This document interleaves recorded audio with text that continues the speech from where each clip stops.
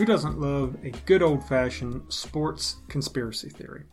When a somewhat meaningless and minor event becomes a major situation. What's going on, everybody? Welcome to the Rough Golf Podcast, episode number 23. My name's Jake Harris. Thank you so much for joining me today. I really appreciate it. Today we're going to be talking about TEEGATE and Cameron Smith's potential ice out. But before we get started, I'd like to ask you to please leave a rating or review for the podcast. Really helps out, and I'd greatly appreciate it. All right, TEEGATE. If you guys are not familiar with TEEGATE, basically on the week of January 25th, Patrick Reed and Rory McIlroy were playing at a golf event in Dubai. They were both out on the practice range at the same time, where Patrick Reed tried to say hello to Rory McIlroy. That's it. That's the huge news, people. He said hello to Rory McIlroy. At the time, McIlroy turned away and walked off. Now, before McIlroy could walk away completely, Patrick Reed flicked a Live Golf 4 Aces team tee at McIlroy's feet. And that was the entire interaction right there. That is what spurred this creation of the TEEGATE scandal and this huge international incident, because it was in Dubai, for the golf community. All right, but let's get to the background. All right, let's peel back some of the layers of this stinky golf onion. Okay, let's find out why McIlroy decided to snub Patrick Reed. Okay, so Patrick Reed's lawyer is suing the PGA Tour, Rory McIlroy, and a few other major golf entities. Now, this is his lawyer, but the lawyer is personally suing them. Reed has nothing to do with this particular lawsuit, okay? So, I don't know about you, but if a guy came up to me and tried to start up a chummy conversation on the driving range, and his lawyer was suing me, I would probably, I would probably walk away too. I would not want any involvement with that guy whatsoever. And I'm sure McIlroy decided that it was probably better just to leave before he said something that he would regret, of course, because he knows he's, under a microphone all the time and somebody's going to record it and pump it out there. And, maybe that decision was the best decision. When I first read the article, I thought that seemed a little like, childish, a little like second grade, like you stole my lunch money and I'm mad at you or something. I don't know. But once I started to get into the story and understand what was going on, I realized why McIlroy was doing that. Well, it gets worse because not only is he being sued by Reed's lawyer, but Reed's lawyer had McIlroy subpoenaed and served on Christmas Eve while McIlroy was in the presence of his family. I mean, could you imagine? You get a knock on the door and somebody says, "Are you Rory McIlroy?" "Oh, yeah, that's me." "Here, you've been served. Here's your papers. You're being sued." That's terrible. I mean, obviously, the guy's Reed's lawyer. I guess, what could Reed do in that situation? Maybe get a new lawyer. I still don't think that would make things better. But now that I know that's what happened to McIlroy, I understand his behavior on the driving range. Now, for Reed, flicking a tee at McIlroy, what signal does that send? Okay, I don't really understand that. But apparently Reed said something like he knows where it comes from or something. I mean, it was some article that I read, but it really didn't make any sense. Like, he didn't really explain what the purpose behind sending the tee was. I think he was just trying to, gauge how their relationship was, because apparently they were pretty friendly previous to the Live Golf PGA Tour split. So now you have, something that starts off as a minor issue, becomes a major issue, and then you want to dig through and find out what was going on. Now that we found out what's going on with McIlroy being sued, obvious anger at Reed, I get it. I would be angry too. You understand that it makes a little more sense. Does it deserve the term TEEGATE? No, I don't think so. It doesn't deserve the term TEEGATE, okay? But, golf, actually any major sport, loves some sort of conspiracy theory or scandal because it drums up interest in the sport. Remember Deflategate and all that? I don't know how a lot of those theories start. I don't know if they start by the other team or something, but it does drum up press and interest in the sport and what's going on at that time. So it is good for both PGA Tour and Live, as well as McIlroy and Reed. Their names are out there. They're having articles written about them. Any way you look at it, it's good because it gets their name out there. Now, everybody was wondering if McIlroy was going to kind of respond in any way. And basically he said, I didn't feel the need to acknowledge him. And if roles were reversed and I'd thrown the tee at him, I'd be expecting a lawsuit. So right there, it tells you the heart of what Rory was feeling when he turned and walked away when Reed was trying to say hello.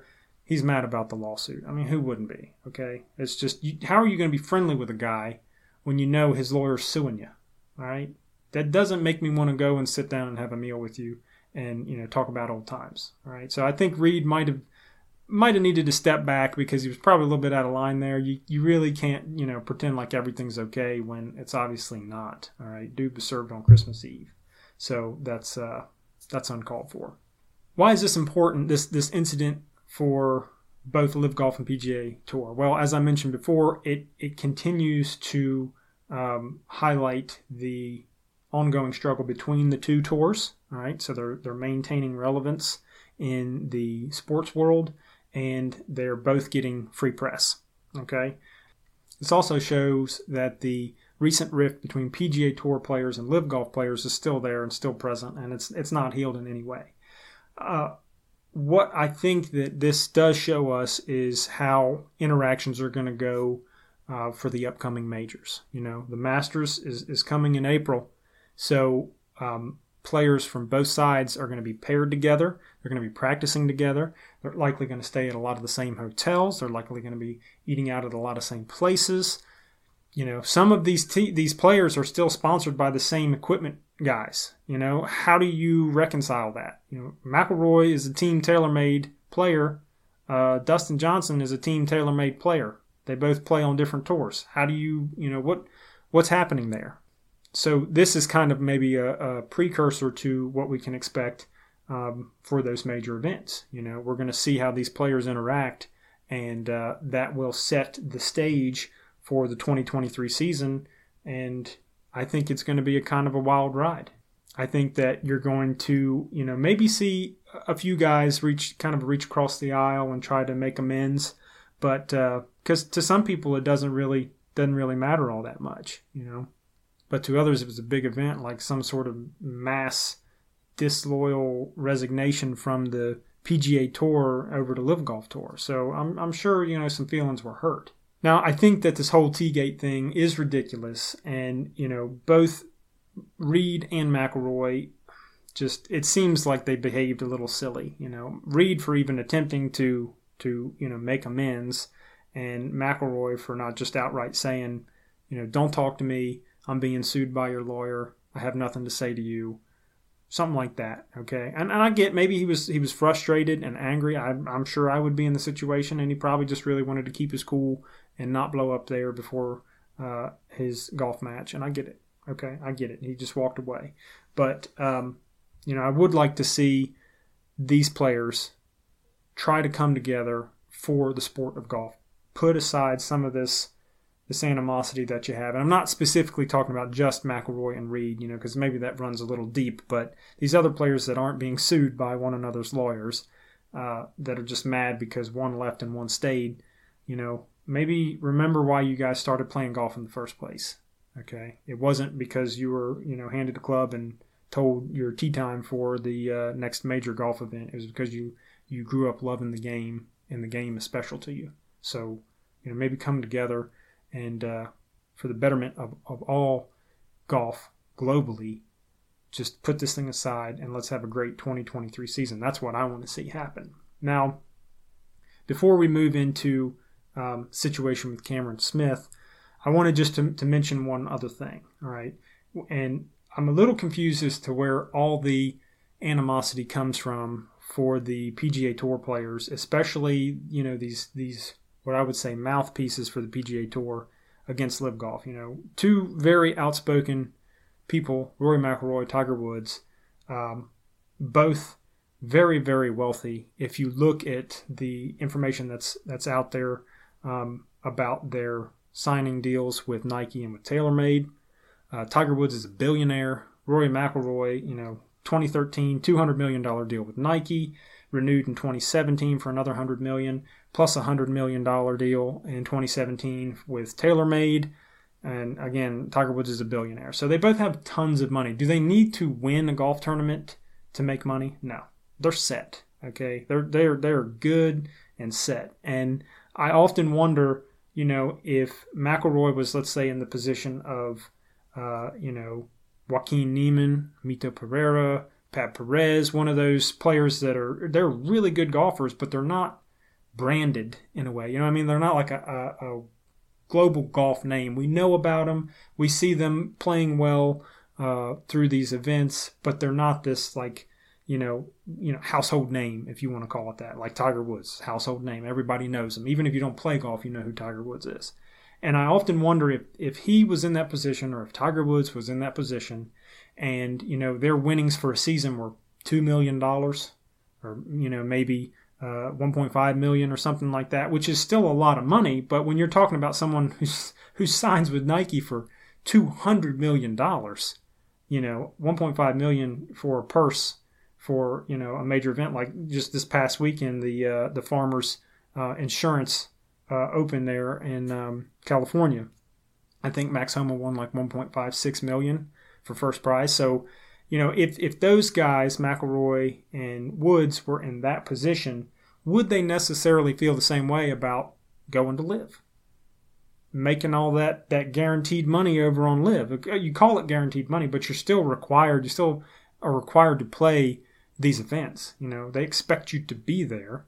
You still have to play good golf to win big money, $120,000 for these guys who like to fly private, stay in really nice hotels, have these massive mansions, have these, $250,000 private golf club fees that they have to pay for membership dues. $120,000 is not going to subsidize all that, guys. So, you're sure they've got some help from the sponsors, but they also want to win. They want to gain recognition, and they want to win that big money. LIV Golf, they're paying big money for their purses. These aren't even major events, and they're still paying big money. So I would think, personally, if I had a $200 million clothing deal, that I wouldn't necessarily be sweating not winning every major golf event. Or, I'm just saying. So it's kind of easy to say that when you're flush and you're already set and taken care of, but to the guy whose winnings for the 2022 season amounted to maybe $1 million, maybe $1.5 million, something like that, it's hard to turn down a deal where LIV's going to offer you a sign-on bonus. Okay, here's $5 million up front, bam. Minimum, you're going to make $120,000 each match if you come in dead last. All right, that's hard to walk away from, okay, as a guarantee. And it's not guaranteed that they're going to place dead last all the time. They're going to go up the ranks. They're going to make more money. Plus, they're on the team, so you got the team winnings. That's a no-brainer for a lot of those guys that are just starting out, that don't have the established and recognized name like McIlroy or Woods. So I just don't understand the frustration by some of these PGA guys, especially the ones that are big earners, not so much through, just their winnings, but through their contract deals and things like that, okay? If you guys would take a step back and think before you sign those major deals, if LIV Golf came on the scene, would you have considered that? Would you have considered moving to a different tour that was saying no cut, big money, sign-on bonuses, fewer events? Of course, they're going to have more events in 2023, but just saying, that's appealing. Sometimes I feel like these major golfers that have these big deals just lose sight of where they came from, where they started at. And I have to wonder, asking them when they first got on the tour, if they would like to join the LIV Golf Tour and earn guaranteed money, if they would have said no. If they would have said the same thing they're saying now. I just don't know, but we can speculate.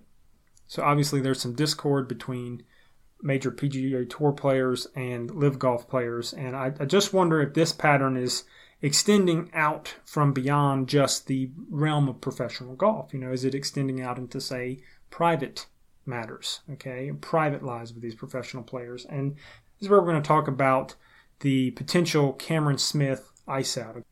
Now, I found out about this after I was reading through and catching up on some of my golf news. Well, there are rumors out there that Cameron Smith is getting iced out when it comes to applying for a private membership at certain golf clubs in Florida.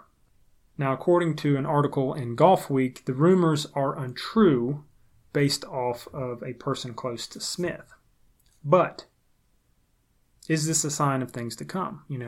There's no doubt that many golfers all over the world feel strongly about LIV. When you're talking about private golf clubs, which are exclusive by nature, especially at the pro level, is this really anything new? I mean, a private golf membership, $250,000, $250,000 is your annual fee. That is a ton of money.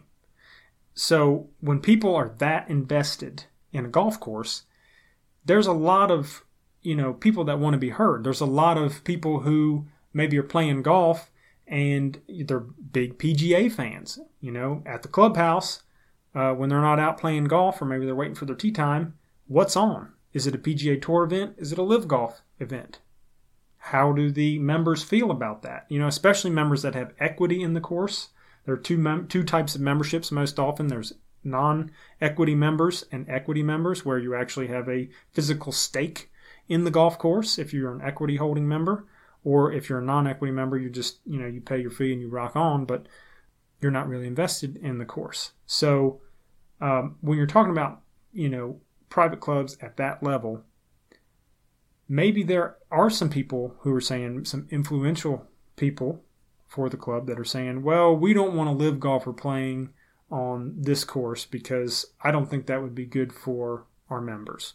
Now, there's also been some sort of rumor that the PGA is saying to these private courses that, hey, if you allow LIV golfers to be members, then you are not going to have any type of PGA Tour sponsored event that would ever happen at your course. You can kiss that goodbye. Now, whether or not that's true, that's just speculation, just a rumor. I'm not saying that's true. I'm not saying that they've done that, but some people have said, what if that's a possibility?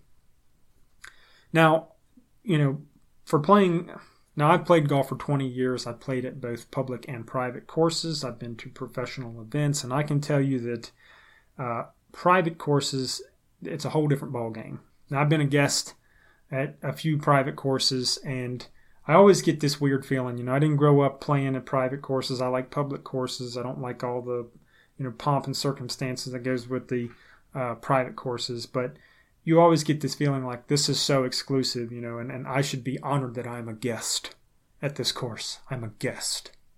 I've been allowed to come onto the grounds and play golf, and I hate that feeling of golf. It shouldn't be that way. Golf's a sport for everybody, but private clubs, people pay for that exclusivity. They pay for those nice facilities, and sometimes those people just want to keep that club a certain way. And that may mean excluding professional golfers that have tons of money and can easily pay the membership fee. And, prior to that would probably be a boon to that course to say like, oh, Cam Smith plays here. It's his home course.